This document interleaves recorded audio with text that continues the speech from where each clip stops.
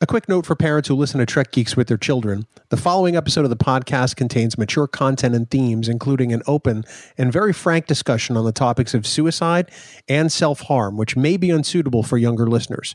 Parental discretion is strongly advised.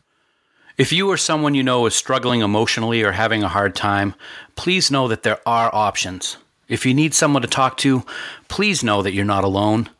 The National Suicide Prevention Lifeline is there 24 hours a day to help. Please call them at 1-800-273-8255 or chat with them online at suicidepreventionlifeline.org.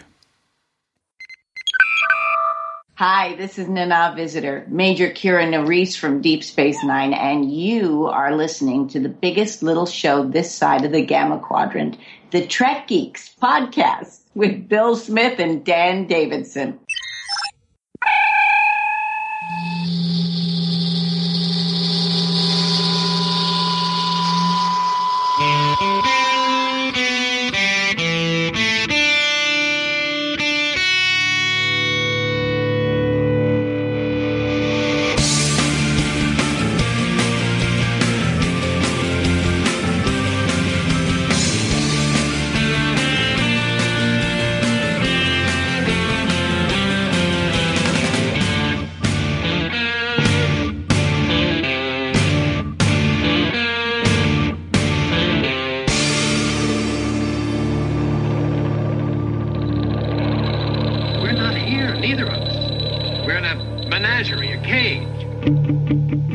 Show this side of the Alpha Quadrant, your independent Star Trek podcast. Greetings, everyone. Welcome to Trek Geeks. We're incredibly happy you're here. Thank you so much for downloading and listening. It really means a lot to us. My name is Bill Smith. I'm your co-host. And joining me this week, as he always does, is, well, you know, if I were going to have a hunt, I would probably make him the prey. Simply just so I could, get him out of this quadrant. He's the very much on the run Dan Davidson. Dan, look out, buddy. Here they come. I am Dan. Great. What does that mean? I am Dan. Oh, that's too bad. Yeah, hey, buddy. Hey, man. It's great to be here as always. Episode 114. Looking forward to our discussion tonight. It's going to be an interesting one and maybe a difficult one on some points, but it's time, and I'm glad that I am here to share it with you, man. So am I. This is an episode that we talked about doing for a while, and the timing seems right, especially in in the development of things that happened at STLV for you, which we'll talk about some later on. But this is an episode that both you and I enjoy a great deal, and it's an early Deep Space Nine episode. It is an early Deep Space Nine. Season 1, Captive Pursuit. We've talked about how some of the Star Trek spinoffs kind of took a little bit of time to get going, and Deep Space Nine was no different. They had some clunkers in season 1 and 2, but Captive Pursuit was definitely not one of those. It is a great episode, and it has very special meaning for me. But on top of that, it's a really good episode. So I'm glad we're going to be talking about it tonight. I am too. This is the fifth episode of the series, and it's really kind of amazing to me in that sense that they were able to put out such great content so early on, considering how well the first seasons of most Star Treks are, if you think about it. So it's one we're going to enjoy talking about. It's hopefully one that everybody else enjoys. And Dan, how might they route that feedback to us, my friend? There's a whole bunch of ways, as always, on Twitter, Facebook, Skype, and Instagram. You can find us at Trek Geeks, and you can also send us an email at podcast@trekgeeks.com. But we like to hear your voice, so why don't you just give us a call at 508-784-1701 and leave us a voicemail. And you can also do the very same thing over at speakpipe.com/TrekGeeks. And we also want you to become a member of our official Facebook group, Camp Kittimer. As I always say every week, there's tons of great discussion going on there, and this week is no exception. You're going to get early access to Trek Geeks podcast, at least for a little while longer, before we take a little break, which we'll get into soon. But to join the group, just go to facebook.com/groups/Camp Kittimer, and Heather, Jackie, Dan, or maybe even Bill or myself will let you right in so you can take part in all the fun and frivolity. But as usual, you must remember that any comments or messages you leave in any of these places may be used in a future episode. Back to the newsroom. Wow, we have a newsroom? That was in the budget?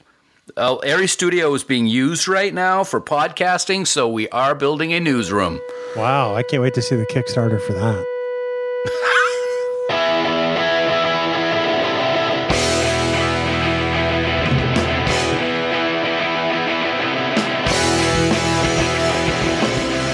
Well, Dan, Captive Pursuit. It's an episode, as we mentioned, that both you and I enjoy.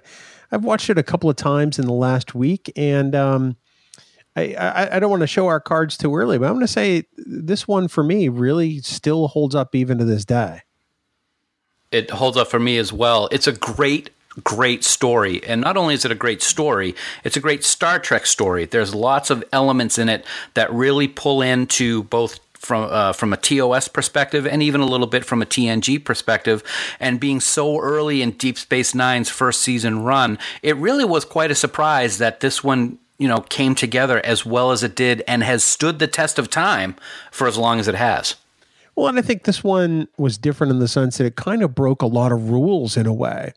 There's a perfection to the Federation and Starfleet. People, usually the officers who do things wrong are the Bad Admirals or the people who clearly have a flaw in the episode. And in this one, we kind of get to see O'Brien sort of throw caution to the wind and disobey orders, something that he's never really done a whole lot. And I think that's one of the things that really fascinates me about this episode. There's a clear delineation that Deep Space Nine is very different. I think that's a perfect way to put it, because when we usually had seen O'Brien in the past, it was a Next Generation. Very, very different series. Over on Deep Space Nine, they did have that darkness and the breaking of the rules, and it was good to see him come out of that element so early in the run. I couldn't agree more. Wow, it's like I said that. That's pretty amazing. It's also interesting to note that, everybody from Colm Meaney to Rick Berman cites this as one of their favorite episodes of Deep Space Nine. And I think that says a lot about this story. And we're going to talk about that in just a little bit. But Dan, if I'm not mistaken, you might have one of your Trek Geeks trademarked and patented 3-minute episode recaps for this particular episode. I've heard a rumor. There's a rumor, it may be patented and world famous, but never usually is to that 3 minutes, is it, Bill? Your words, not mine. So, Dan, if you are ready to proceed with your infamous 3-minute recap, I'm ready to hit start on the timer. All right. Well, you go ahead and hit start, because we're going to get this baby going. Do it. The DS9 crew is excited to welcome its first visitor from the Gamma Quadrant as a ship comes through the wormhole. The alien ship is damaged, and the pilot reluctantly agrees to be tractor beamed in for repairs. O'Brien goes to his ship to greet the newcomer, but the cockpit appears empty. That is until the alien actually decloaks and startles the chief engineer. The alien identifies himself as Tosk, and O'Brien asks if that is his name or his species, but he simply replies, "I am Tosk." With repairs on his ship scheduled to take a few days, Miles decides to show his new friend around Deep Space Nine. But Sisko and the others are unsure of what to make of him. Tosk simply wants to leave, and he won't reveal who attacked him or why he's being so skittish. Answers soon come, though, when Odo and his security contingent catch Tosk trying to break into the weapons storage unit. After he's detained in a holding cell, another group of Tosk's people come through the wormhole and beam him onto Deep Space Nine. After a brief firefight with the crew, they locate Tosk and bring shame to him for being captured by the aliens. They reveal themselves to be hunters, and Tosk is their prey. It turns out that Tosk's people are bred specifically to be hunted by this race, and great honor is bestowed on them if they are caught and killed. But if they're captured, then they're disgraced. Miles tries getting Tosk to seek asylum with the Federation, but he'll not yield. His goal in life is, ironically, to die with honor. But his hunters have decided he's not worthy of that honor, and he will be returned home alive, the greatest shame a Tosk can endure. Sisko has no choice but to not get involved in another culture's beliefs. Damn that Prime Directive. So he advises the hunters that they can take Tosk, but Miles is not having any of it. After a brief stop by Quarks, he decides to help Tosk escape, thereby letting the hunt continue. Tricking the hunting party leader into a powered-up weapons detection field, followed by punching him dead in the face, Miles and Tosk flee into the station's inner ductwork. Odo wants to pursue, but Sisko calmly tells Odo there's no rush. See? There are always ways around the Prime Directive after all. Nice going, Commander. Miles and Tosk fight their way through DS9's corridors, and after defeating the hunting party and getting Tosk back to his ship, Miles prepares to say goodbye to his friend. Tosk's honor as hunted prey has been restored. Tosk leaves Deep Space Nine to resume his role as the hunted, and as a parting gesture of friendship, Tosk says, "Die well, O'Brien." And the hunt resumes. Is that it? That's it. Well, dude, you came in under 3 minutes for the first time ever. You were like 2:53. Hey, you know what? I try. I have a good teacher. Who taught you that? Was that Champion? Well, get that. No, it was the female computer voice, actually. Oh, okay, yeah. She does a great job. She's great. Dan, great recap. Thank you so much. In watching this episode, I think one of the things that impresses me right off the bat is how very much this is like true Star Trek. You know, early on in Deep Space Nine's run, you know, I didn't expect an episode this layered, this so true to Star Trek's ideals. And I think this is really kind of the episode that sort of won me over as far as Deep Space Nine went, honestly. I have to agree with that 100%, actually. I think it's the one that really pulled me in for a variety of reasons. But you're right, it's very layered. It really pulls a lot of things that we're used to and really throws them right in our face, right up front. I mean, we get this new alien, Prime Directive, dilemmas on what's right and what's wrong, trying to get involved or not get involved with different species' beliefs and the way that they do things. And it pulls at the heartstrings too, man. It really, really does, especially at the end. Yes, I think that's very, very apparent. One of the things that I think I really enjoy at the end is the Sisko O'Brien interaction, where you kind of first get, you know, one of the early instances of yelling Sisko, as I like to call him. And he really does dress down O'Brien like you wouldn't believe. You know, that's something Picard, I don't think, ever would have done unless it was Wesley getting somebody killed. But, wow. And then O'Brien goes, "Hey, but I shouldn't really have made it that far, Commander. Do you know anything about that?" And I think that's the part of the scene I really appreciate. There are the feels all over the place with this episode. O'Brien makes a hard choice, but the interaction between him and Sisko, I think, sets a good note for that relationship.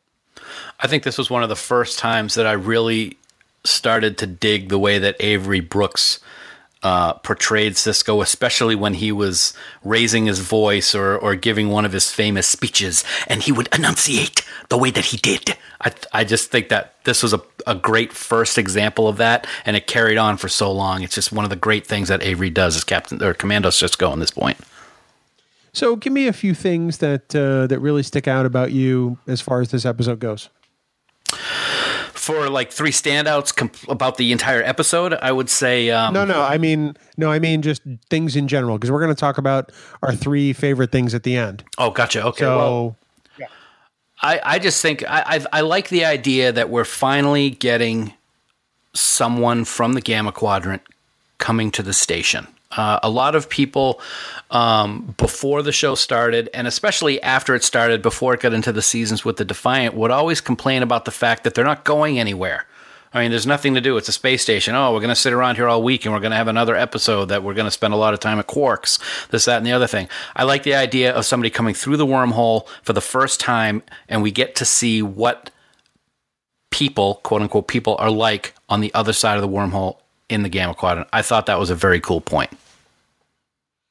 You know, I think one of my initial worries of Deep Space Nine is the station's not going to go anywhere. So they're just going to boldly sit. I like that. That could be a tattoo, I think, on an arm somewhere. Yeah, not my arm. No, that's for darn sure. Yeah, and I think that this is one of the ones that helped me realize that, you know, this could take on kind of a Gunsmoke feel of sorts, you know, where everybody came to the town. Mm-hmm. And in this case, people come to the station, and there can still be sort of an alien of the week type dilemma except they would visit us necessarily. And I thought that was another thing or another realization I came to in watching this particular episode. What else you got for me? Yeah, I loved, as small as this is, and the episode doesn't really have anything to do with the episode per se, but the transporter effect with the hunters was really very cool. It's one of my favorite parts about the episode. You don't see it any other time in Star Trek anywhere, and I thought it was pretty neat. I remember seeing that in the preview from the week before and thinking, wow, that looks really cool. That's different. Yeah. Yeah, because usually it's these sort of slow materializations or dematerializations. And in this case, it almost looked like a tube. Yeah. That just sort of drops these guys off. It was really kind of cool. It was very cool. I did some reading recently, and unfortunately, I don't have it in front of me, so I'll be paraphrasing, but that effect was actually kind of an homage to the movie Metamorphosis, or Metropolis. Something about that movie, there was something very similar that took place. So I'm glad that they pulled in another science fiction movie or genre into Deep Space Nine. And the other thing I read was that the hunters were actually supposed to have some kind of a helmet on, and originally were going to be very insectoid looking, but they had to cut that back because of budget constraints. I kind of like the way the hunters looked in the finished version, and if you had to get rid of something, I'm glad they got rid of that and not the Tosk makeup. Oh, I agree, because that Tosk makeup is just so incredible. Mm-hmm. Everything from the headpiece all the way down to the chest, you can see how it looks like this sort of amphibious set of scales. Right. And it was one of the first things that struck me about seeing this episode was just how fantastic Michael Westmore's makeup was. As usual. Right. As usual. I hear that he based it on alligator skin after seeing a photo in National Geographic, which makes it even more impressive, quite honestly. Yeah, it's really cool how, as I've grown up over the years, you hear these stories of how things come to fruition. I'm going to go off on a small tangent, but one of the things I've always remembered is when they were creating Star Wars, the sound of the laser pistol was actually a hammer being hit on a telephone wire. And this idea that Tosk was created by a simple picture of an alligator in National Geographic made me think of that right away, how the simplest things can create this amazing science fiction world or worlds that we've seen as we've grown up. And actually, I want to correct myself. It was actually Smithsonian Magazine and not Nat Geo. So for the record, I do realize my mistake. Actually, you know what? I have read also that it was National Geographic. So that's interesting that there's a couple places that might have incorrect info. That's very true. Something else that really kind of blows me away in this episode are the guest stars. And I'm going to start with Garrett Graham, who turns up later as the Q who wants to end his own life in Voyager. But in this case, he's the hunter, and he does such an incredible job in that role. I didn't even realize it was the same guy until I looked it up on IMDb. When I found that out? Just now? 15 seconds ago when you said it. Looking at the picture of the hunter and the picture of Q, no idea. I had no clue that was him. That's amazing. Me either. And, a further testament to the makeup, but what a great performance, Graham turns in this episode. He just creates something that totally stands apart from anything else he's done. And I love it, truly. Yeah, I really do too. It's a shame. The one thing that I think is a shame of this episode, not too much, but it would have been great. We've talked about this in past discussions that we've had. I really wish we get to see both of these races again during DS9's run. It really would have been kind of a nice bookend if we had seen them for some reason, maybe not Tosk himself or the specific hunters, but just to see, like, as they're in the Gamma Quadrant, they see something about the hunt going on. That would have been kind of cool. Yes, I agree with you. I would definitely like to know more. I know that Robert Hewitt Wolf, who worked on Deep Space Nine for a number of years, essentially has said that these the people who bred the Tosk are, as a gift to the hunters, were also the same people who bred the Jem'Hadar. So that was the sort of calculus behind it, which becomes even more interesting. That is very, very interesting. I like that idea very much. I approve of that. Oh, good. Wow. Let me get a note off to Rob Wolf. God, that's fantastic. I'll talk to him later. Don't worry about it. Thank you so much. Also, Scott McDonald is wonderful as Tusk. I mean, he's appeared in Trek a lot. You know, people will remember him from Next Gen. I think it was Face of the Enemy, where he played one of the Romulans. But he is fantastic as Tusk, and I just can't say enough good things about him in this episode. He may be one of my favorite alien races / characters in the entire DS9 run.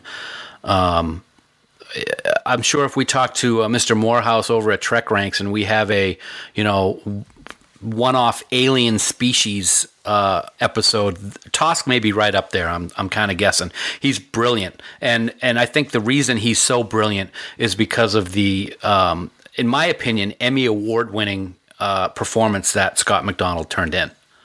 Oh, it was lights out. It truly was. And right with him there is Colm Meaney, quite frankly, because Meaney gets to do some stuff he's never done in Star Trek before. He's a great actor before Star Trek, but this really allowed people to see what he was capable of. And I think it says so much about those two being paired in these scenes.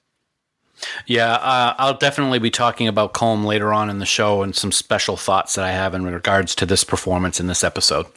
Well, very good. So, Dan, did you know that this is the first episode in which we learn that Odo never carries a weapon? I did know that. And I like how they kept that for the entire run of the series, except for one small time. And I'm wondering if you know what that one is. I do. I want to say it's Heart of Stone. Yes, sir. Okay. Ooh, dodged a bullet that time. Nicely done. But that's like season 3, I think. I believe so, yeah. I think it might be season 4. I'll have to double check. Oh, you get right on that, okay? Which is also a great episode, but it also marks the first time we see the holding cells in Odo's security office. Interesting. Okay. Yeah. There's a lot of firsts in this episode. Of course, it's only the 5th season in, but still, that's kind of cool. Yeah, I think it's really great. Also, we mentioned Scott McDonald and Garrett Graham earlier. This is actually I think the first time Garrett Graham is actually in Star Trek. It's not the first time for Scott McDonald, I don't think, but right. As usual, Bill, I'll jump right in and say you are correct, sir. I'm going to have to sense another Geek the Stump coming up pretty soon because you're killing it right now. It is season 3. It's actually episode 14 of season 3 that Heart of Stone was in, and that's a great episode. We're going to have to do a whole episode of Trek Geeks on that one at some point. Oh, that sounds fantastic. That was actually a lucky guess, season 3. I wasn't 100% sure, but I will take the win, and we're not doing Geek the Stump anytime soon. Forget that. Okay. And Dan, I know you'll be very happy that Sirach Lofton does not appear in this episode. I don't mind Jake too much. Good old Sirach with his couch upholstery. He spends too much time with Andy Robinson in the wardrobe department, I think, sometimes. Oh, no doubt, right? We talked a little bit earlier about how, we get to see a little bit of imperfection in a Starfleet officer that we know. I mean, certainly we've seen other Starfleet officers defy orders, whether it was Riker or Data or, Kirk, certainly, whomever. But this is really the first time where O'Brien sort of does it and is okay with it. Because O'Brien's a Starfleet guy. He's a lifer. Yep. He's a non-commissioned officer. He works his butt off. And this is really the first time he sort of throws caution to the wind and says, damn the torpedoes, full speed ahead. I'm doing this, and I don't care what the repercussions are. It's one of the reasons why I think Deep Space Nine is my favorite series. Is it's Star Trek, but it's Star Trek on its head at times. You don't expect things to happen, and that's what made the show so memorable for me. We see it later on. I'm going to go off on a tangent again with a spoiler alert. Cisco pretty much destroys an entire planet by irradiating it while he's trying to track down somebody who he's pissed off at. So we see things that we would never be ready to see in other incarnations of Trek before Deep Space Nine. That's a really great point. It's there definitely is a darker tone. That scene with O'Brien and Quark, where O'Brien really comes to the realization of, hey, wait a second, I could break the rules. Right. That's something he just never really had considered before, if you think about it. And when that moment comes over him, he's like, oh, change the rules. And I think it's really a key moment in O'Brien's development, especially in that first season. I think it's a key development in Quark. It's a key point in Quark's development as well.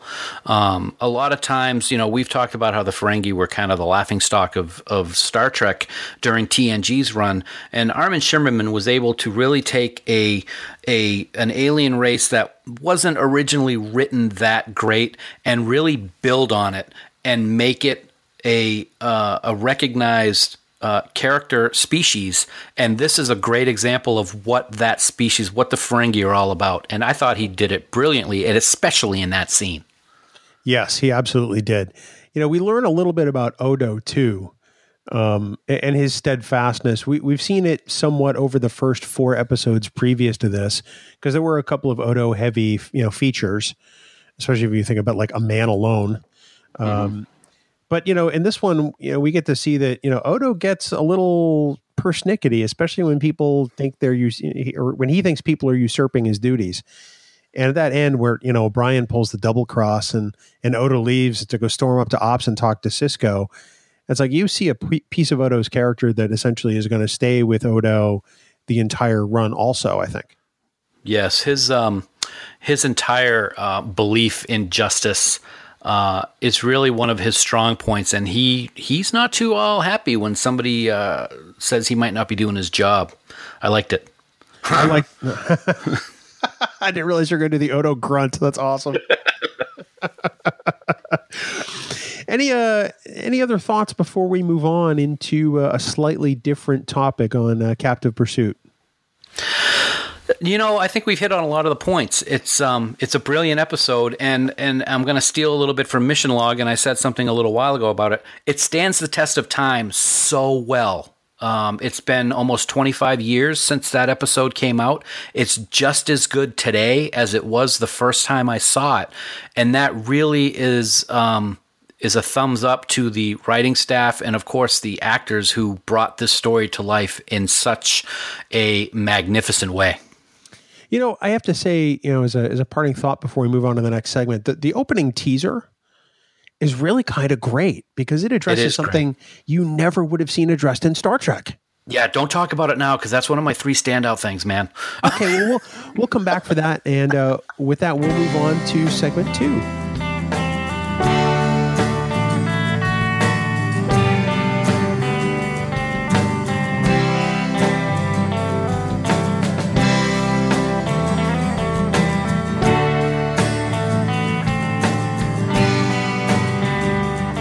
Before we go any further, I'd like to reiterate again that this part of the podcast is going to contain a very open and frank discussion on the topics of suicide and self-harm, and we do think it may be unsuitable for younger listeners. So parents, if you're listening to the podcast with kids in the car at this point or wherever, you may want to pause it for now and come back to it later. Dan, this is a topic that I wasn't sure you were going to want to talk about for quite some time. Mm-hmm. And it's a topic that's very personal to you. We've mentioned on the podcast before how Star Trek literally saved your life, and it happened to be this particular episode, Captive Pursuit.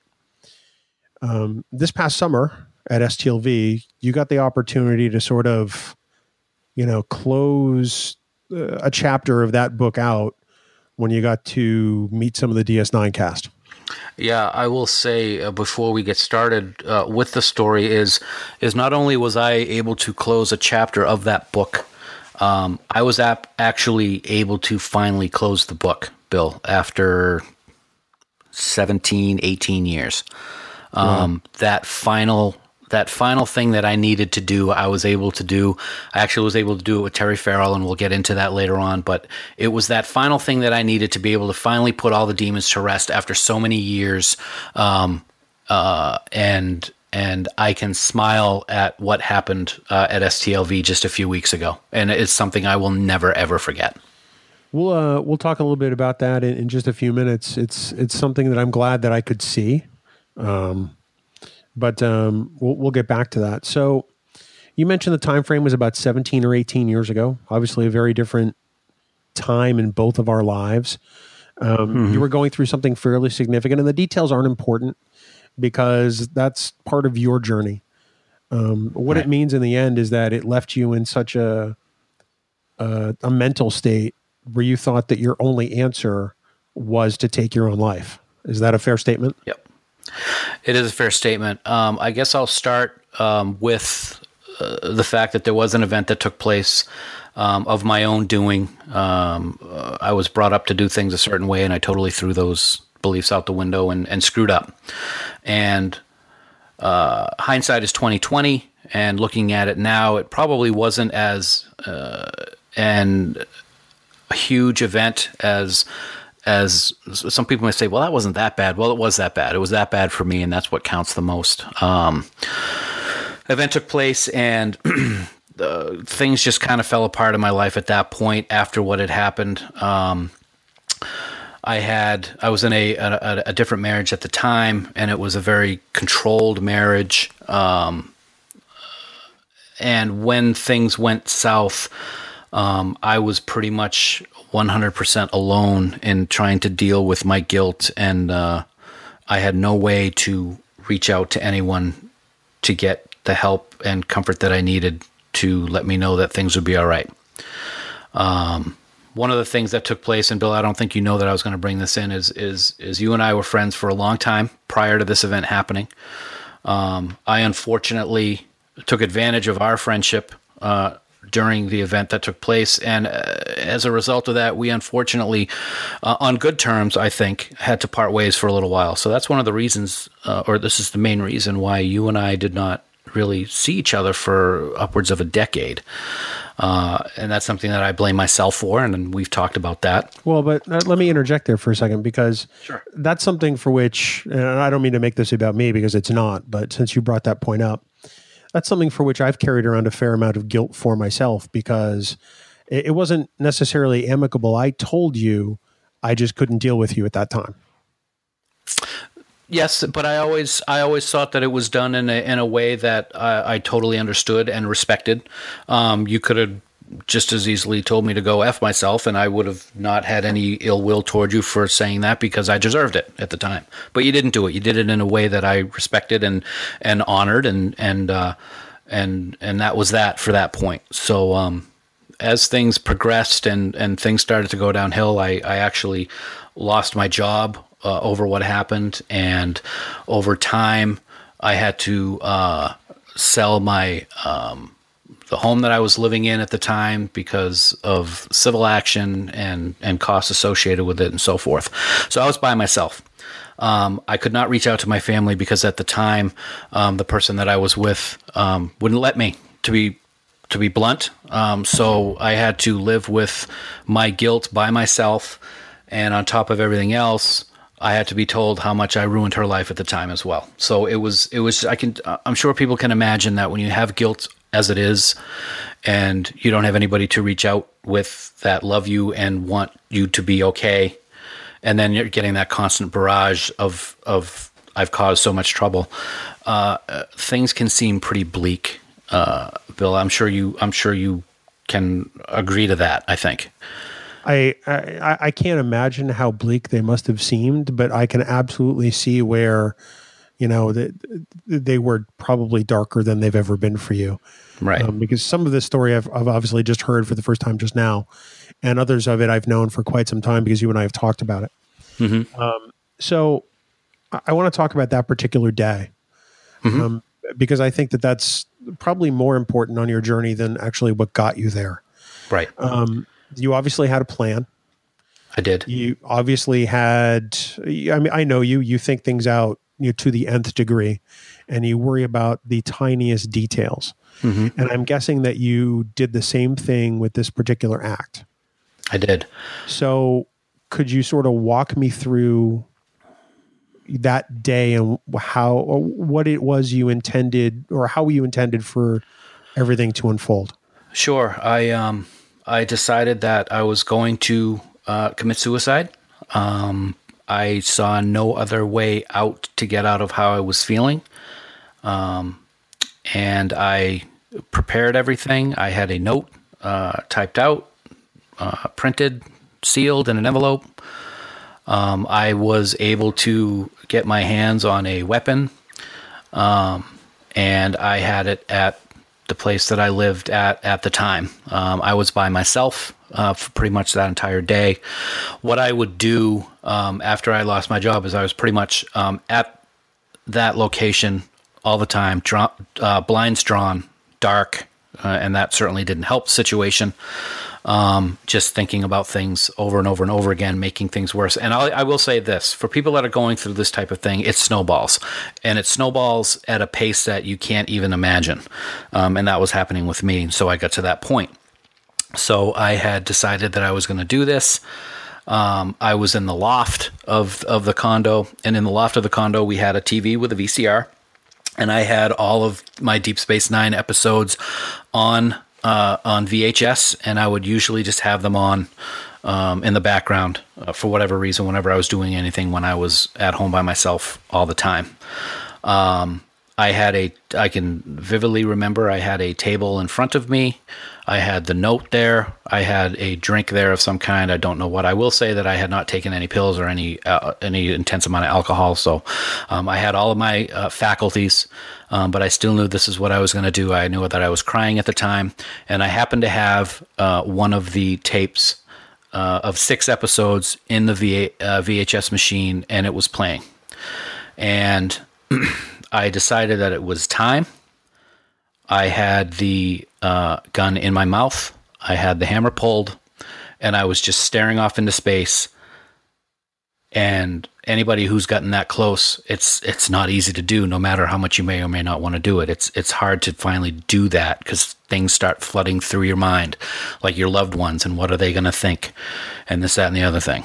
And as I was sitting there staring, I was staring at the TV, and Captive Pursuit was on.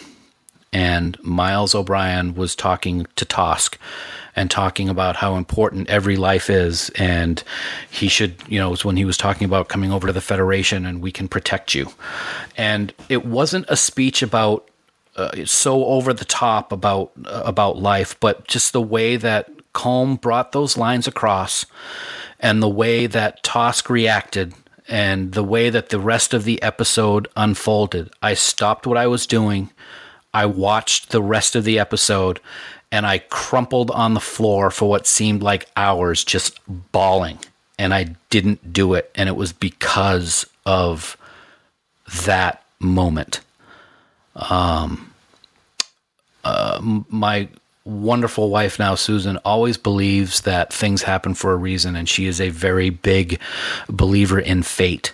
And that episode, I will believe till my dying day, was playing on my television that day for a reason. Whether it was divine intervention of some kind that I happened to put that cassette in the player, I don't know. But I can say without a doubt, as serious as anyone can think, that if it was not for that episode being on television that night, we wouldn't be sitting here having this conversation, my friend, because I would not be alive. Period. I don't think I realized that it was that particular scene. Because I think honestly, that's probably one of the scenes that I think is the most Star Trek. You know what I mean? There are a lot of Star Trek style things that happen in this episode, but when I think about it, if I have to boil it down to one scene, it's that one. Yeah. And it's really kind of, it kind of leaves me at a loss for words to know that was the moment. I think that part of the reason why it was that moment is just the way that the whole scene is. I can't watch that scene without getting teary-eyed now because it holds that importance for me. Colm Meaney, God damn it, man, he is a genius. The way that he brings across his character and his compassion for someone who is pretty much a complete stranger is what really got to me. Anybody can save anybody else. It doesn't matter who you are. I could be someone who you've never met before, and I can have this effect on you so much that you'd be willing to throw your career out the window to help me because I'm being hunted by this species. That's what I think of. And that's what O'Brien did in this episode. And he did it in such a way that it pulled me out of the deepest point that you could ever possibly be. I guess the best way to describe it is I was as close to being dead as you can possibly be, quote unquote, voluntarily without being dead. It was that close. It could have been milliseconds of timing between when that scene was and what I was about to do. It was that close. And for whatever reason, it happened when it did. And here we are. So, pardon me, I know your parents, albeit not well, but I've met them on several occasions with you. And to be honest, they are genuine and wonderful people. Thank you. I have nothing but the highest respect for your folks. Obviously, your family did not know about this for some time, and I'm guessing they all know it now because you're talking about it on a podcast. Right. But at what point did you tell them about this particular day? I don't know if I have a specific answer for that. I know it was not too long ago, to be honest with you. I think since we started the podcast, to be honest. So probably within 2 years. So it's been 15 years after the fact. Wow. And the reason I didn't, I'm going to be a little, I don't know if it's going to be harsh or not. I didn't think they deserved to know, in the fact that I didn't want them to be upset about what someone who they raised was thinking about doing that. Okay. I thought that they would think it was their fault. And one of the things that I've always struggled with over the years is the event that happened because I was too stupid to keep my mouth shut in regards to how I reacted with my dad, who was a political figure at the time, and I reacted in a way to someone that I shouldn't have. I'm going to leave it at that. I'm not going to get into too much more detail. Yep. That's fine. So I have always lived with the burden that my dad especially, and maybe my mom, somehow thought that this was their fault. And that's something that I would never be able to live with if they did think that. So, and on top of that, piling on the fact that their son almost took his own life because of what had happened, I just never really wanted them to be aware of that. Now, part of the reason that probably happened over the years is because of the relationship I was in at the time. I ended up being someone who kept to themselves a lot because I really didn't have the ability to outwardly express without ridicule or this or that. I will say that relationship ended as a result of what happened. I will also say that it ended amicably. There was no hostility. We're grown-ups, go live lives and be happy, whatever. But at the time, it was brutal to go through what I went through. And so, people say, how in the world can you get that low? There's always help. There's always help. You know what, man? When you are that low, there is no help. Nobody, you don't think that anybody in the world is going to want to help you. And it is that level of despair. Nothing can pull it. Almost nothing can pull you out of it.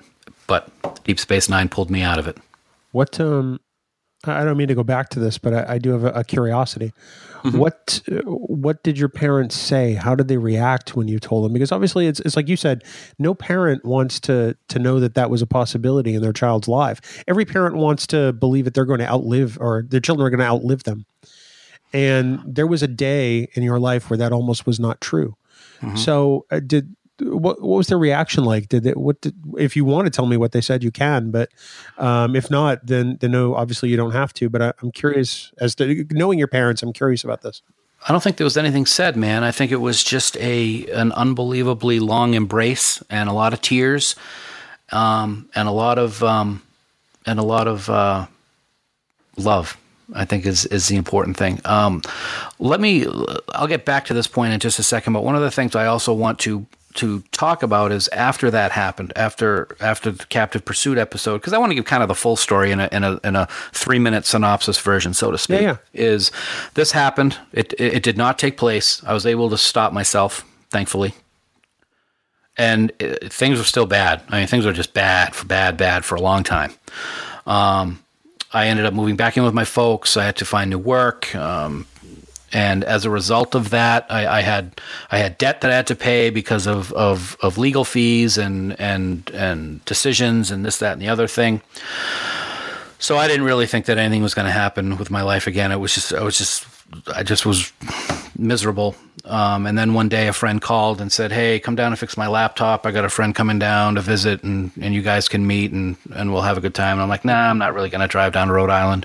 And the next morning I woke up and said, "Well, why not? I don't have anything else to do. I don't have a life." So I did. And that was the day that I met Sue. And I fell in love with her the day I met her. And I knew that I was going to marry her and spend the rest of my life with her. And so love at first sight does happen, people.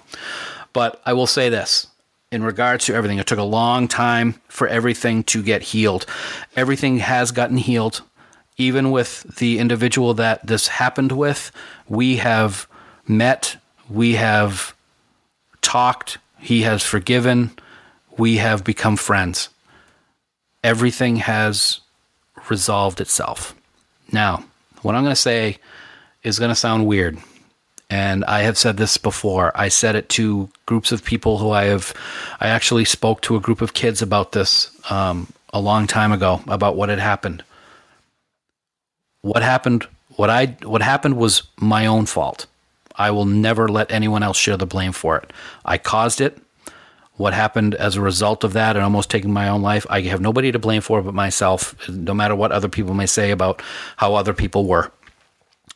I would go through that hell 100 times worse every day if I knew that my wife was the end result.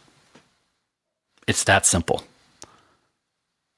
Anybody listening who is having a hard time, or doesn't think that there's anybody to talk to, or doesn't have a light at the end of the tunnel. That's what I call it, people. She was my light at the end of the tunnel. I didn't know it at the time, but she was. So there is always a reason to keep going.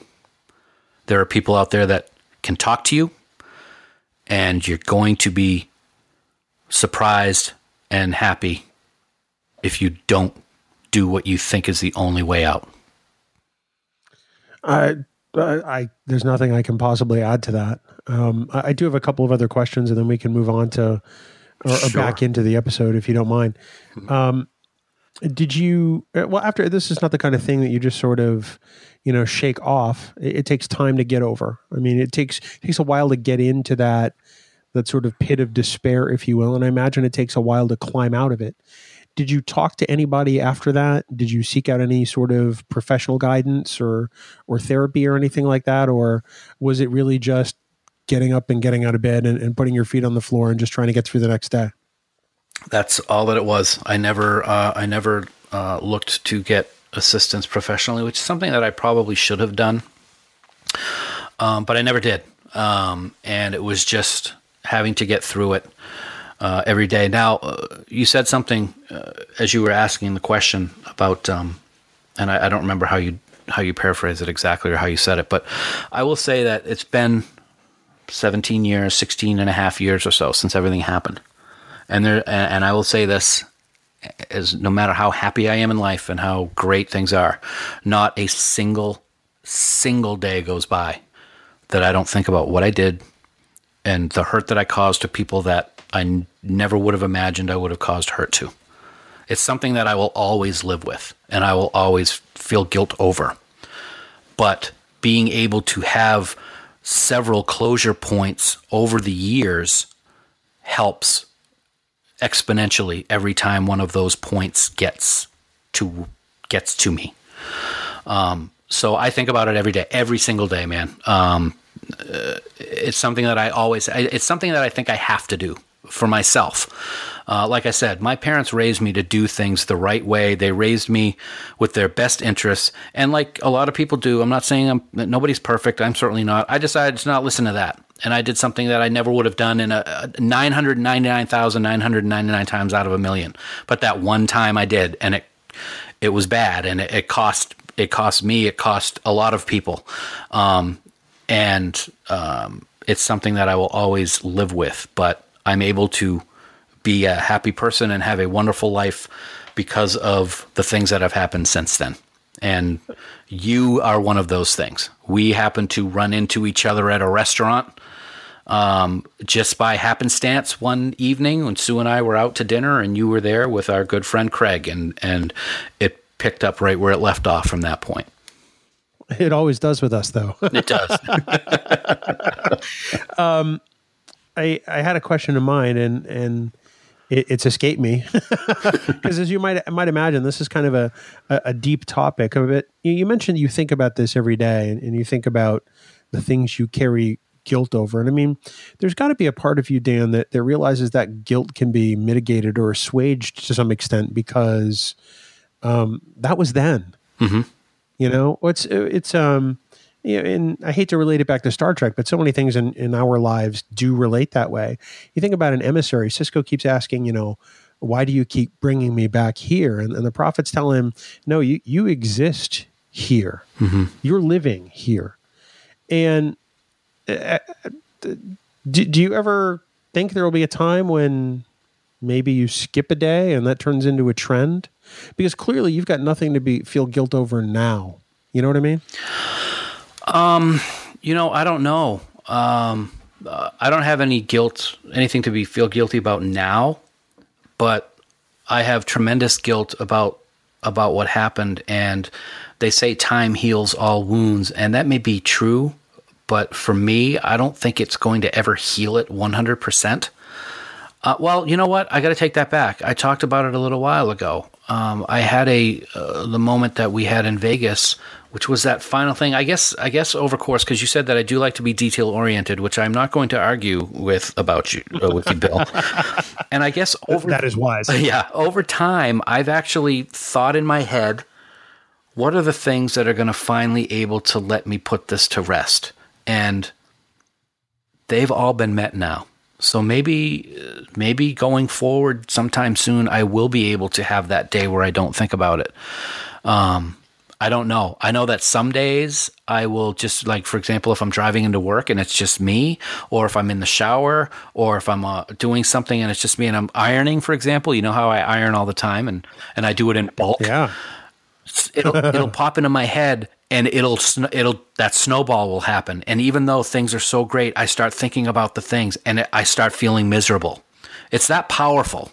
That emotion can really suck you in really quickly and make you feel awfully bad very quickly. And that has happened even not too long ago. At times it's happened, and it's been 17 years.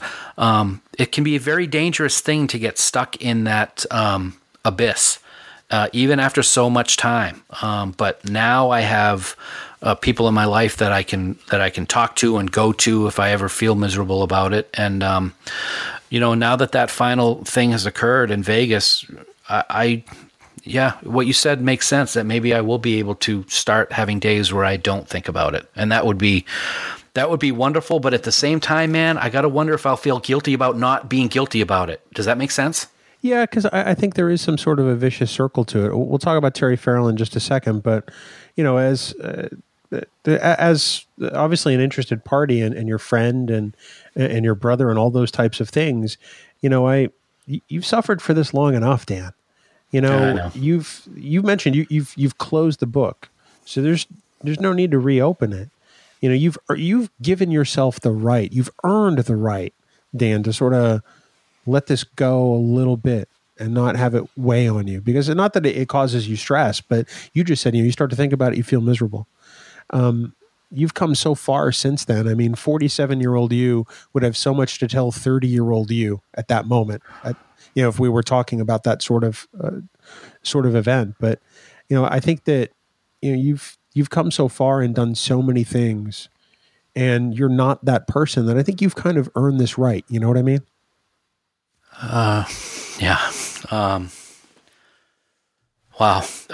Yeah. I really appreciate that, man. It means a lot. I'm kind of stammering. I totally hear what you say, but at the same time, that guilt thing comes screaming back when I hear something like that I've earned the right to not feel that way, but at the same time, I feel that it's my, I don't know, what's the show? Is it one of the, Scrooge, where one of them is burdened to always carry something with him? I feel that sometimes that's what I'm supposed to do. It's kind of hard to put into words. No, I think I understand that on some level. I mean, it's certainly something you've never really considered before this, and it may take time to think about and process, and I respect that. But just sort of keep that in the back of your head. Even Scrooge took a day off. You know what I'm saying? No, he really didn't. He did at the end. No. In all seriousness, no, man. I can't thank you enough for saying stuff like that. It's as people can probably tell by the sound of my voice, it's something that even after so long can just really bring back a lot of scary things. But at the same time, I am honored, to quote Worf, to be able to tell you the story because I'm here to tell it. And that's something we're going to get into later with my thanks to Colm Meaney. But it's scary to think that it could have been so easily the other way around. So thank you for that, man. I really appreciate it. And I think and so many things have helped over time that I think what you just said is going to be something else that helps. Well, if it does, then I'm grateful for that. Let's talk about the final chapter Sure. that you referenced earlier in this book. And at STLV, just several weeks ago, you let me back up. As part of the What We Left Behind documentary for Deep Space Nine, you donated a level that allowed you a meet and greet with the DS9 cast members, or some of the DS9 cast members. Mm-hmm. And I talked you into it. It was your money, not mine. But I thought at that point it was a moment you needed. I thought you needed that closure. And as part of that closure, you actually got to say hi to Terry Farrell, and you got to tell her in the most briefest of terms what Deep Space Nine meant to you. So how did that conversation go? It went really, really, really well. Like you said, Bill, we talked about the different levels of the Kickstarter, and we talked about it, and I was like, you know what, I got to do this. This is something I need to do. So this meet and greet, Terry finally showed up, and as people were milling around, we were saying hi to other people. But Terry's one of those core people of Deep Space Nine. I really, of course, wish that Colm would have been there, but he was not. So when it came time for me to say hi to Terry and thank her, I kind of pulled her closer to me, and I said, "Do you mind if I tell you a brief story?" And she said, "Sure." And I told her about everything and how that I was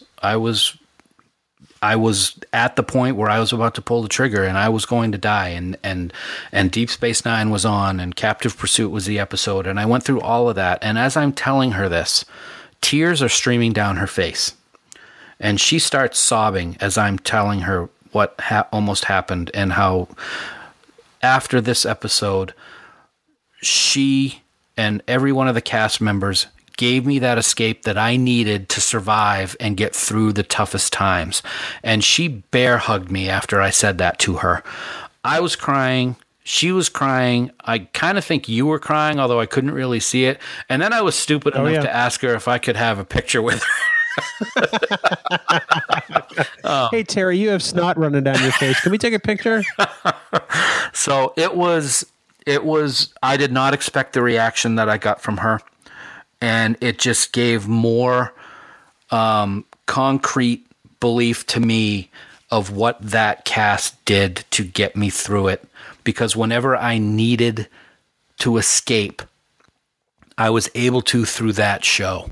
And that show got me through it. And Captain Sisko said at the end of the 7th season that no matter where we go, a part of us will always remain on Deep Space Nine.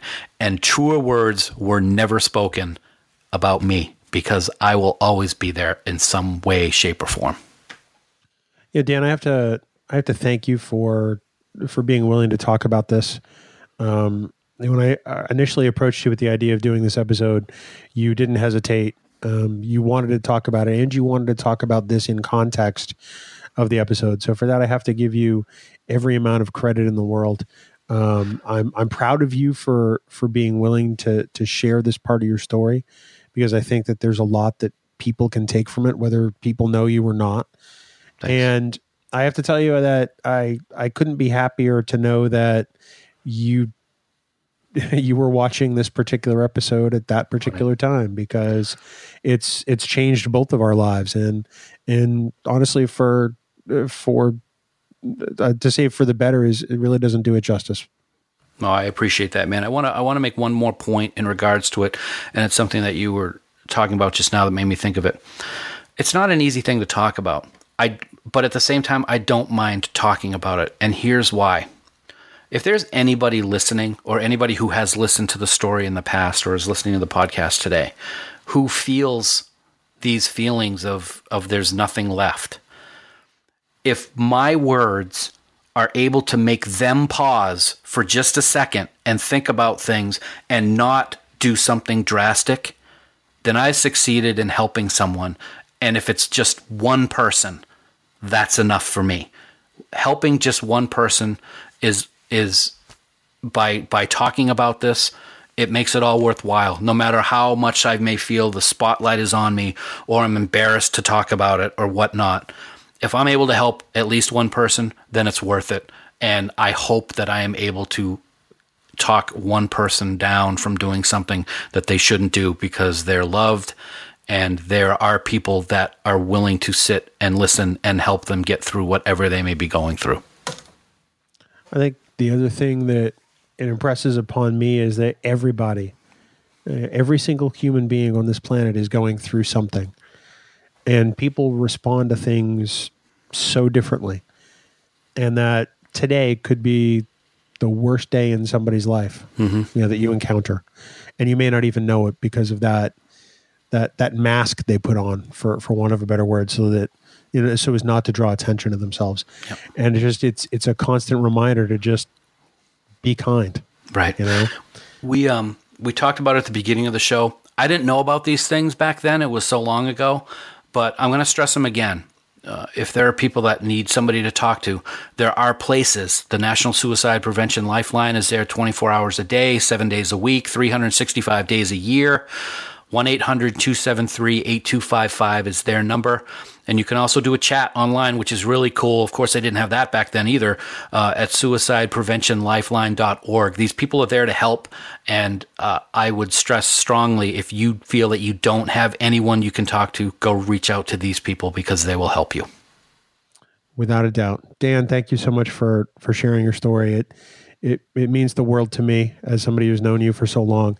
And I'm glad you're here, buddy. Thanks, buddy. I'm glad to be here to tell it.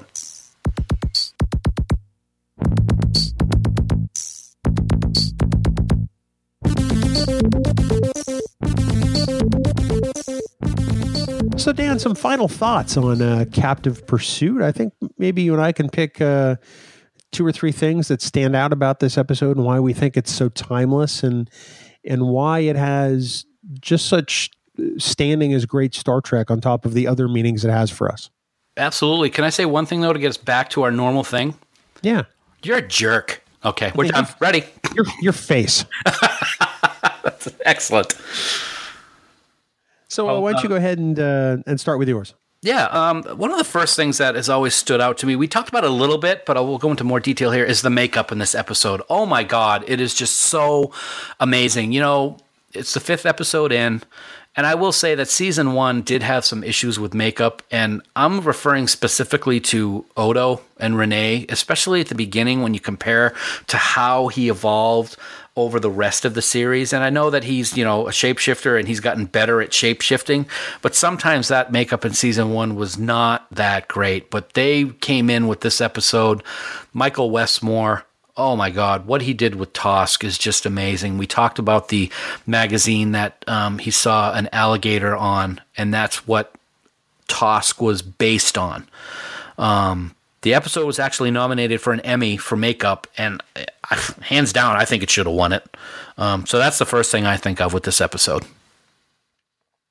Okay. I have to say, for me, the first thing I think of, honestly, is the fact that this really, for me, was Deep Space Nine's, sort of flag planting moment, saying, "Damn it, this is Star Trek, and here's how Star Trek we are." Mm-hmm. We didn't have to seek out new life forms, as O'Brien tells Tosk, as part of their mission. They could come to us, and that departure was really kind of okay. Mm-hmm. It was something we had to get used to as a viewing audience. And I think that this episode really kind of wiped that line away and said, see, this can be just as Star Trek as the other shows. And it's good. It is. It's very good. Very well put. And my second point kind of ties into that. And it's, this episode really started showing how Deep Space Nine was going to be vastly different from TOS and especially TNG. And it was okay to do so. It was darker, and it was much more, quote, adult. And by that, I mean simple things like we briefly touched on it earlier. The very first scene of this episode, Quark is making sexual advances towards the Dabo girls because it's written in their contract. I mean, you would never have seen that in a script in Gene's world, ever. No, and to me, it showed that the writers and the decision makers for DS9 were going to make this their show. And to be frank, they had the balls to do it, and they were able to pull it off. The story's as pure Star Trek as you can get with the Tosk arc. But those little things like the Dabo girls, to me, showed that the powers that be with DS9 were okay with the more quote-unquote parental guidance suggested aspects of the show. I can't find any fault in that statement. I agree with everything you just said. As well you should. As well I should, mister. My second point has to be Scott McDonald as Tosk. Oh. He totally slays this role.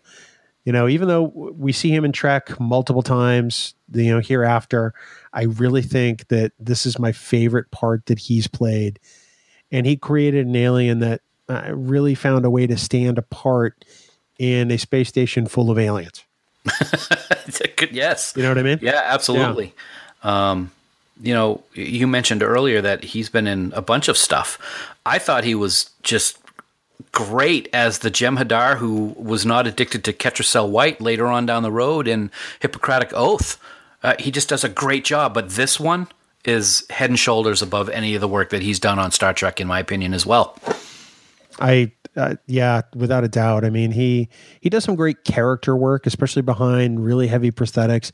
But even some of his other roles that haven't involved that have really been great. So I really think he's one of those actors that doesn't get enough credit, and I'm happy to give it to him today.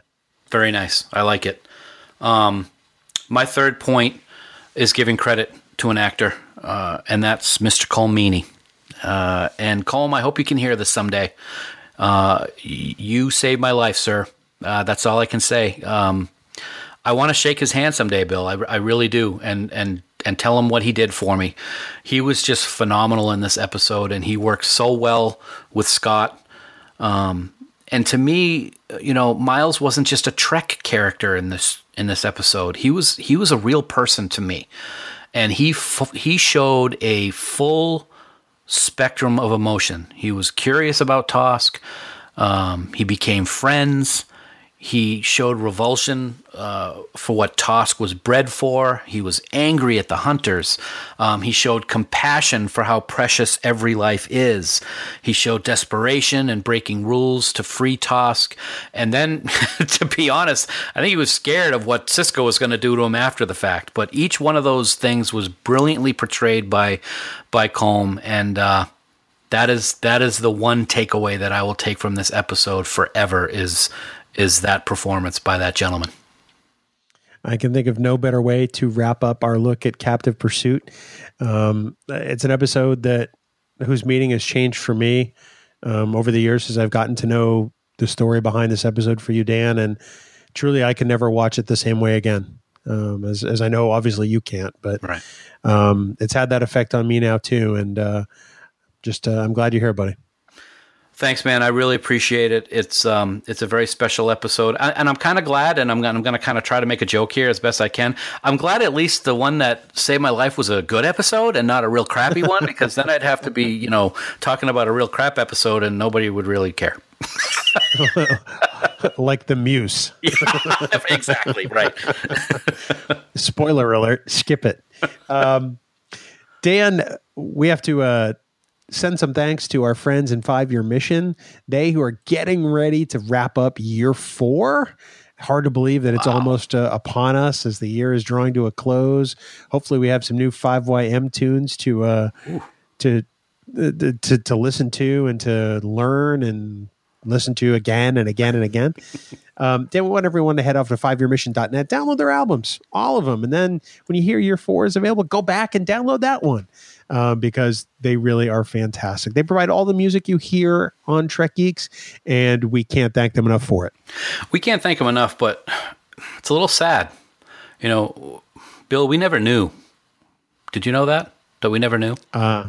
Never knew what? We never, ever had any idea that Deanna Troi had a brother who was destined to grow up and be a successful drummer in an amazing Star Trek band. But alas, don't be murmuring. Alas, it wasn't meant to be, my good friend, for he died tragically at a very young age. And Lwaxana hid it from Deanna. How could she do that? How could she? We didn't know that until now. It's that season 7 stinker, Fark Page. Yes. I have no words.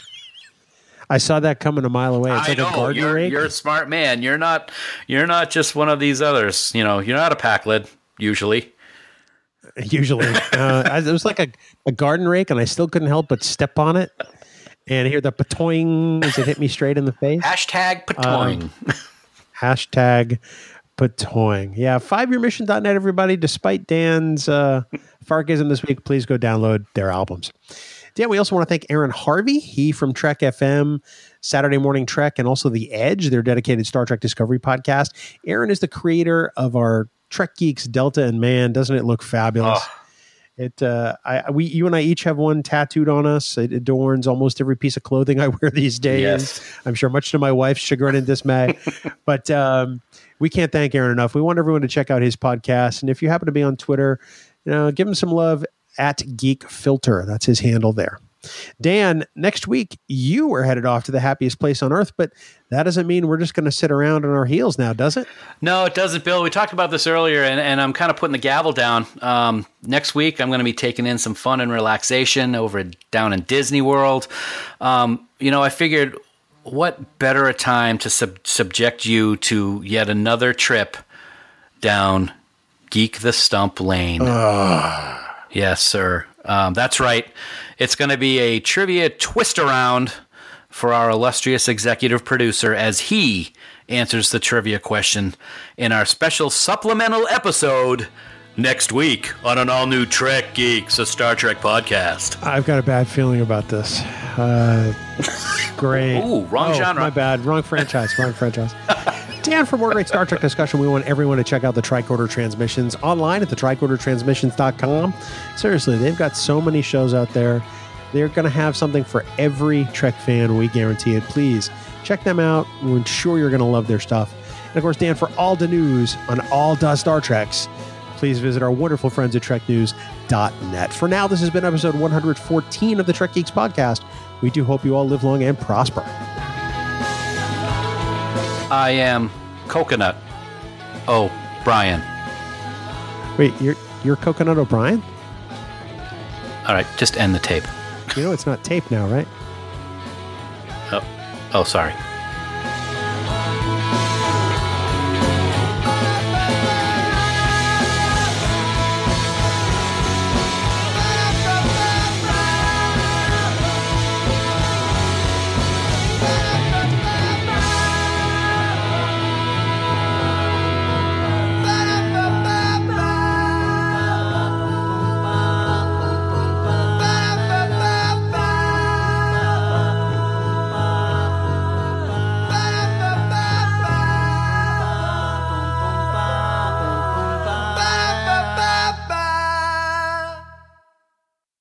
This week's episode of Discovering Trek is brought to you exclusively by Fansets. Check out their brand new line of Star Trek Discovery pins, including Lieutenant Saru and T'Kuvma, plus brand new Discovery pins are coming soon. Discover a whole new universe of pin collectibles with Fansets online at fansets.com. New ships, new crews, new aliens. And hey, a brand new podcast from Trek Geeks to talk about it every week. Star Trek Discovery premieres soon, and we're here to talk about it.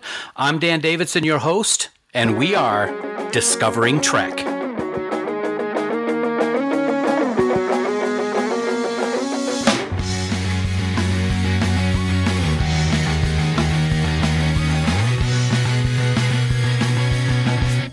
Hi all, and hey, welcome to this introduction of Discovering Trek, a Star Trek Discovery companion presented by Fansets. This is our brand new podcast dedicated to the 6th live-action Star Trek series, which is debuting on CBS and CBS All Access in the United States on September 24th, and the rest of the planet on September 25th. So why do we call it a Star Trek Discovery companion? Well, this podcast will examine each week's episode of Discovery, and we're going to look at the story and characters, but also we're going to look to see what we might discover about humanity and maybe even ourselves in the process. We want this to be the definitive look at Star Trek Discovery, and we can't wait to bring it to you. My name is Dan Davidson, and hey, I am so excited to be here, and joining me every week will be my illustrious co-host and good friend and brother, Bill Smith. Bill, we're here.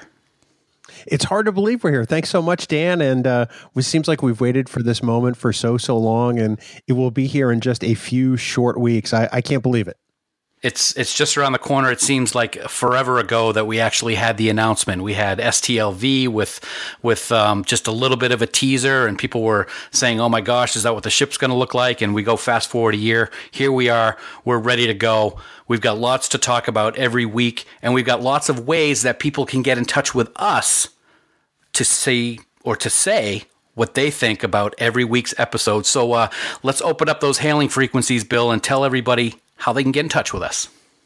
We can certainly do that, Dan. Of course, we want everyone to follow us on Twitter at Discovering Trek.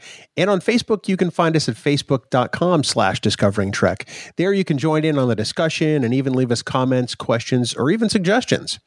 You can also send us a voicemail at speakpipe.com/TrekGeeks. Please remember to tell us your name and where you're from. And also do remember that any comments you may leave us may be used in an upcoming episode of Discovering Trek. Dan. Yeah, we're looking forward to hearing from a lot of people about what they think every single week, because there's a lot to go. There's a lot that's going to be happening over the course of the next 15 episodes. We have 15 episodes of Discovery. The newest Star Trek is about to hit the airwaves, and we are very, very excited. I can't wait. You know, it seems like forever ago since they sent out the initial release saying that, hey, there's going to be a new Star Trek series. And I think you and I went into full-on fanboy geek mode at that point, and we haven't let up since. And I'm excited to see what they've got for us. So, you know, everybody who's listening obviously has been waiting just as long as we have.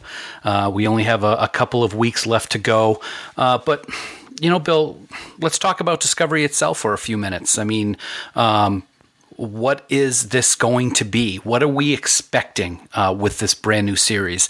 You know, we were in Vegas just a few weeks ago, and we had the honor of sitting in the audience when some of the cast members came on stage to open the convention pretty much, and also talk about their experiences during the first few months of shooting. And it was really amazing to hear some of the things that those cast members had to say. Without a doubt. I think one of the things that stuck with me immediately was the Klingon presence. You know, at San Diego Comic-Con, we saw a lot of the Starfleet crew. And at STLV, we saw a couple of, you know, our main Klingons. And it's impressed upon me that the Klingons are going to be back and bigger than ever. We know that this takes place during some sort of war between the Federation and the Klingons. Exactly what's involved or in the scope of that war, we don't really know yet. But that's going to reveal itself in Discovery Season 1. Plus, some eagle-eyed people looking through the Discovery exhibit at both San Diego Comic-Con and Star Trek Las Vegas may have gotten some clues as to what this series is about. And I keep seeing a sarcophagus ship being referenced, Dan, and I got to think that that's going to be one of the elemental plot points of the entire season. Yeah, I think so as well. And some of the trailers, which we'll get to in just a minute, there's been some really cool imagery of looks like a body being raised up and the Klingons doing the Klingon death howl that we became familiar with during The Next Generation. So definitely some kind of death ritual is going on. Is it an ancient sarcophagus ship? What's the deal with it? What's the deal with the uniforms and the look of the Klingons? And the thing that I'm very impressed and interested in is everyone who was on stage, whether it was cast members or writers, seemed to indicate that they would be explaining all of this to us, which I think is good, because when everything started coming out several months ago, there were a lot of people online that were saying, oh, here we go, another look for the Klingons, and we're never going to know what this is all about. I think that they're going to put that to rest, and I think they're going to do so fairly quickly in the series based on what we heard out in Las Vegas. Well, I think one of the things that Star Trek has always displayed to us was that, the aliens we encounter are mostly monocultures. Their alien species look one way. And, that's not the way we look on Earth. Our various, nationalities have different characteristics about them. And it lends to the diversity of the human race. And I think that what we're going to see in Discovery is some diversity within the Klingons. We know now that there are various houses of the Klingons and like a set number of them, and that they may look different between the various houses. And I think that's one of the things I'm most excited about. We're not just going to, turn the Klingons on their ear a little bit, but we're going to create some really in-depth lore that I don't think the other series really managed to accomplish during their runs. And I think that's one of the most exciting things. I think so too. One of the things I liked most about that discussion is Mary Chieffo was on stage, and she was gracious, and she is so excited to be part of the Star Trek community now. She actually mentioned to us in this panel that we sat in that she's of two houses. So that should be kind of interesting to get the lowdown on that, when it comes out in a couple of weeks. I agree. And I think one of the other big takeaways from that panel was that Kenneth Mitchell, who plays Cole, also happens to be of the House of Kor. And you and I both perked up when we heard that, because we're both big, Kor fans. And we can't wait to see how that works itself out and how that comes to light. It was really great when we heard that, because we were both wondering if he was supposed to say that or if that was kind of a secret that he kind of just let slip. Is it the Kor? Well, I guess we'll find out. One of the things I found also very interesting was they showed a picture for the first time of Cole, and some very, as you mentioned a few minutes ago, eagle-eyed people noticed that in that picture, he's actually wearing a Starfleet Delta. I was really stunned by that. I can't wait to find out the reasoning why, or if that's really what it is, honestly. I mean, maybe he took it as a spoil of war, for all we know. We've certainly seen people do that. Some of the Cardassians took the Ketracel White tubes from the Jem'Hadar back on Deep Space Nine, while some of the Klingons took Cardassian neck bones and made necklaces out of them. So I guess we'll find out. But we've been talking about what we saw in Vegas, but since Vegas, well, actually before Vegas, during Vegas, and after Vegas, we have been getting some just downright amazing glimpses of this show in the form of long trailers and 10-second clips that they have been putting out, and they are nothing short of amazing. I think back to, 30 years ago and 25 years ago and 20 years ago or so when the various other series premiered, or even, 15, 17 years ago when Enterprise came out. And although we got previews, we got nothing like the sort of borderline theatrical trailer that we got for Discovery. And I think it's because the methods of storytelling have changed significantly on television. And you can thank shows like Game of Thrones and Breaking Bad and even some of the HBO series like Oz, from 15 or 16 years ago. The style of storytelling has changed so much that it's kind of made a marketing campaign change for a television series too. And what we're getting is epic. What we're getting is emotional. And what we're getting is just is incredible stuff that really sort of whets the appetite for the viewer. And with every release, I don't know about you, but I get more and more amped to see episode 1. I'm right there with you. And you said it perfectly. It's whetting the appetite, because a lot of these splash trailers, as I've been calling them, that have come out over the last few weeks, they're maybe 10 seconds in length, maybe 15. They're very short, and they do very quick splashes of an image, and it just changes over and over again. They've done it with some of the equipment. They've done it with the uniforms.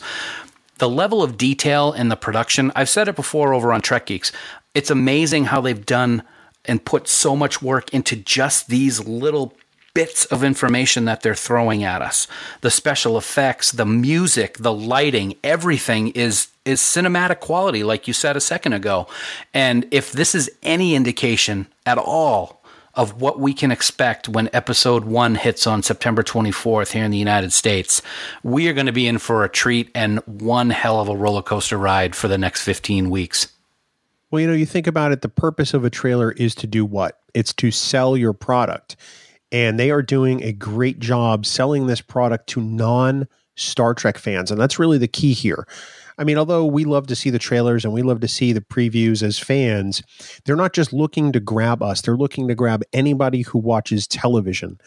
And I think that they're doing that successfully. And I think the campaign they've strung together is really exciting. And I can't wait to see how many people come into the tent through Discovery, because that's always the interesting thing, right? Yeah, absolutely. One thing our good friend Heather always says is that one of these treks is always someone's first trek. And this episode or this series is going to be no different. There's going to be a lot of people coming into the family because of Discovery. And what they've given us so far before the show even airs, I think, is a testament to what we can expect. Now, you mentioned it just a second ago. They're doing what they need to do to bring in these new people. So let's talk about that for just a second. One of the things I've noticed, especially this week, is there's been a lot of pictures on social media about billboards and entire rooftops of these huge buildings with advertisements for Discovery. That's something that I did not expect to happen for Discovery, to be honest, being a streaming service on CBS All Access. But they're pulling out all the stops, and some of these billboards are really pretty cool. Yeah, there are some that are the entire sides of buildings. In Los Angeles, we saw pictures from both Ken Mitchell's and Mary Chieffo's Twitter accounts. They're out and about, and hey, there's a building with Discovery on the side. It's pretty amazing stuff. It shows the investment by the network, and it shows that that they want this to succeed. I think one of the most encouraging things about this marketing campaign has been how they've been saturating social media, the special releases of smaller ads they've been doing at 1031 or 1227 based on the registry numbers of the starships involved. Just really small things. And then you get the trailers, which I guess are showing in movie theaters in some towns, as part of the pre-show stuff. They're really going after as wide an audience as they can. And this being the first Star Trek series, in the social media era, I think they're doing a lot of the right things right. Especially the cast. I mean, the cast is all over social media. Oh, it's really amazing. That's what I was going to bring up is Enterprise was about 12 years ago, I think. And none of this was around. Twitter was, I don't even know if it was around. If so, it was just in its infancy, and Facebook and all the other aspects of social media.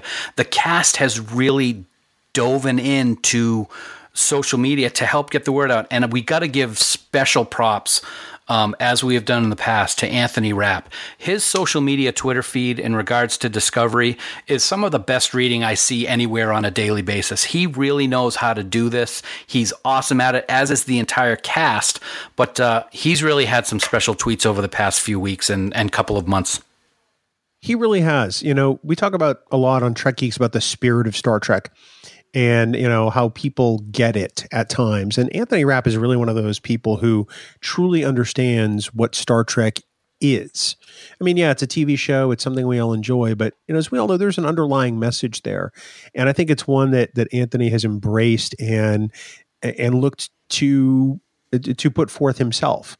It says a lot about him. I look at some of the other cast members like Chris Obi, who plays Takuvma, and Mary Chieffo, who plays L'Rell, and even Ken Mitchell, who plays Cole, all the Klingons. They've been incredibly active on social media. So is Jason Isaacs. It seems like they're all doing their part in an unprompted way to help make this a success. Because there's a lot of tweets that, just can't be, run through CBS marketing. Absolutely. But it's heartwarming to see that, Star Trek can blanket social media just like every other show and be successful. I think it's pretty awesome. It's always awesome when you see something of Star Trek is actually trending on Twitter. That really warms my heart, and I hope it happens a lot more. So we've talked about all these things. It's going to be hitting in just a few weeks' time as we record episode 0 here. So we're bringing this companion show on, and this is going to be about what we hope to discover with Star Trek Discovery. We're going to talk about what happened on the episode. We're going to talk about what we think is going to happen the following week. And we're going to talk about our own humanity and what we notice in this episode that teaches us about humanity. What are your hopes for this show, Bill? Well, I'd have to say that in Discovery, I hope for, the very heart of Star Trek. I think back to some of the original series episodes and some of the best episodes of the subsequent series, like TNG or DS9 or even Voyager and Enterprise. And there are episodes that, just by looking at them or watching them that, yep, this is Star Trek. It's great Star Trek. And what I hope from this series, since it is a different type of storytelling, is that we get a consistent season-long arc that helps us realize that Star Trek is alive and well in this, second 50 years that it's in. I think that that's important. I think that, it's one thing to have a pew-pew sci-fi shoot 'em up. It's another thing to have something that tells an actual story about us as humans in this day and age, with the future as the setting. And I think that's really what I hope for the most. That's what I want to discover about this series. I want to find the humanity in it. I want to find the heart in it. And I want to find the hope, because I think that that's something that we've been missing a lot in today's day and age. And it's one of the things that Star Trek has always spoken to in its core was hope. You took the words right out of my mouth, partner, because that was what I was going to say. I am looking for hope in the show.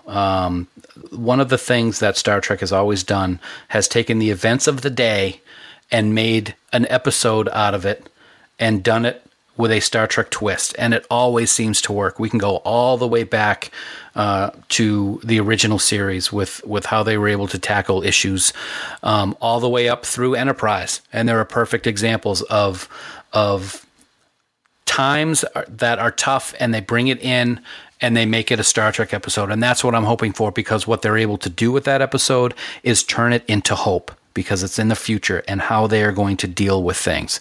That's what I'm looking for with Discovery. And I want to discover things about myself and about our fellow man every week as we watch the show and dissect it from a week-to-week basis. One of the things I had said earlier is that, we've got a lot to talk about over the next 15 weeks, but we actually have to let people know that they're going to be splitting the season in half. They're going to have the first half of the arc right away, starting on September 24th, and then on a weekly basis. And they're going to take a little bit of a break, and they're going to come back with the final half of the arc, I believe, in January, if I'm not mistaken. So we've got a lot of things to talk about in quite a stretch of time coming up. Well, the other thing I hope about this series has to do with you, and that you're going to the premiere in Los Angeles. And I hope that you don't say a word about what happens in that first episode, because I'm not going to see it for 5 days after that. You let the cat right out of the bag, friend. Yes, I'm very, very excited. I will be flying out to LA. It's going to be a long 24 to 48 hours, because I'm flying out the morning of the premiere, going to the premiere, and then coming back the next morning to the East Coast. But you know what? It is going to be worth it, because it is going to be very, very exciting. I'm very honored and humbled to be able to join all the people out there for this premiere. And don't worry, I won't say a word to you, man. I will let you wait until the 24th. That's really the best thing you could do in this case. But I'll be texting you as things happen, saying, I knew that. I knew that. One of the things I do want to talk about, Bill, now that we've talked about what we're going to be doing on the show and what we can expect with Discovering Trek, is talk about our good friends over at Fansets. We can't thank them enough. They are such great friends of ours, and they are our exclusive sponsor of Discovering Trek. We are so happy to be having them sponsor the show on a weekly basis. We've got some great things that we're going to be doing with them over the course of these 15 weeks. They are an incredible group of people. They have an amazing product. Just go check them out at fansets.com and see all the different things that they have available. And I know that you've gotten quite a few pins over the course of the last few months also, man. When we were at Star Trek Las Vegas, I went all in on all of the Discovery pins they had available. They had Captain Georgiou, they had Lieutenant Saru, they had Takuvma, they had the Discovery logo pin, and they had the USS Shenzhou right there on site. And those are all in the wall in my cubicle at work. And I look at them every day and I'm like, Discovery's coming soon. The pins, as with all of their other stuff, are simply just amazing. The quality is incredible. The artwork is fantastic. And they're going to be bringing more and more Discovery pins as the season progresses, which is even more exciting. So they're going all in on it too. And they're going to have some special stuff just for Discovering Trek listeners, I hear, Dan. I think that's pretty awesome, and we can't wait to share with you exactly what we are going to have for listeners of the show. It's going to be an interesting ride, and we are going to be riding with a great group of people, Lou and John and everybody associated with Fansets. We're looking forward to it. Their product, like you just said, is amazing. And it's not just Star Trek. They've got all kinds of stuff that they have. Whatever genre you like, chances are that they have it. They've got Marvel and DC and I've seen Alien pins and Harry Potter pins and, yes, even Firefly pins. So check them out. We love them. They're Fansets on Twitter and Facebook. And, of course, fansets.com is their website. And they're a great group of people. We truly can't thank them enough for partnering with us and Discovering Trek all season long. And I can't wait to see what they have for all of us as part of Discovering Trek. It's going to be pretty exciting. Can't wait. Well, another thing that's kind of cool, Bill, is that we're going to be able to watch episode 1 of Discovering Trek on CBS television on September 24th here in the United States. And then immediately after episode 1 completes, episode 2 is going to be available on CBS All Access. And every episode after that will also be on CBS All Access. And if you're not a subscriber to CBS All Access, it is very easy to sign up. And we have a way that you can actually do it in a very simple couple of clicks. Isn't that right? That's exactly right, Dan. So we are an affiliate partner of CBS All Access. So that means if you subscribe to All Access through us, you help support the podcast. It's that simple. We've set up a special URL that's easy to remember so that you can go sign up for CBS All Access and be able to watch Discovering Trek. All you have to do is open up your browser and go to discovery.trekgeeks.com, and we'll automatically get credit for your sign up, and you can help support both Trek Geeks and Discovering Trek in the process. It's pretty exciting. That's how I intend to sign up for All Access. And we hope everyone does too. And we certainly thank anyone that uses that link to start their subscription, Dan. Sounds great. Well, you know what, man? I think that about is going to do it for what we wanted to do here in episode 0. We are thrilled to be doing this. We're thrilled to be bringing it to all our listeners. Episode 1 is coming up in just a couple of weeks, and we will be right there to bring it all to you. But before we go, Bill, I think there are a couple of ways, again, that people can get in touch with us by social media. Isn't that correct? That's true. If you want to reach out to me directly, you can find me on Twitter at TrekGeekBill, and I'm also the same handle on Instagram. Feel free to hit me up there. Of course, you can always head out to the Camp Khitomer group on Facebook, which is the official Trek Geeks group. Dan and I both always seem to be hiding there, and that's facebook.com/groups/Camp Khitomer.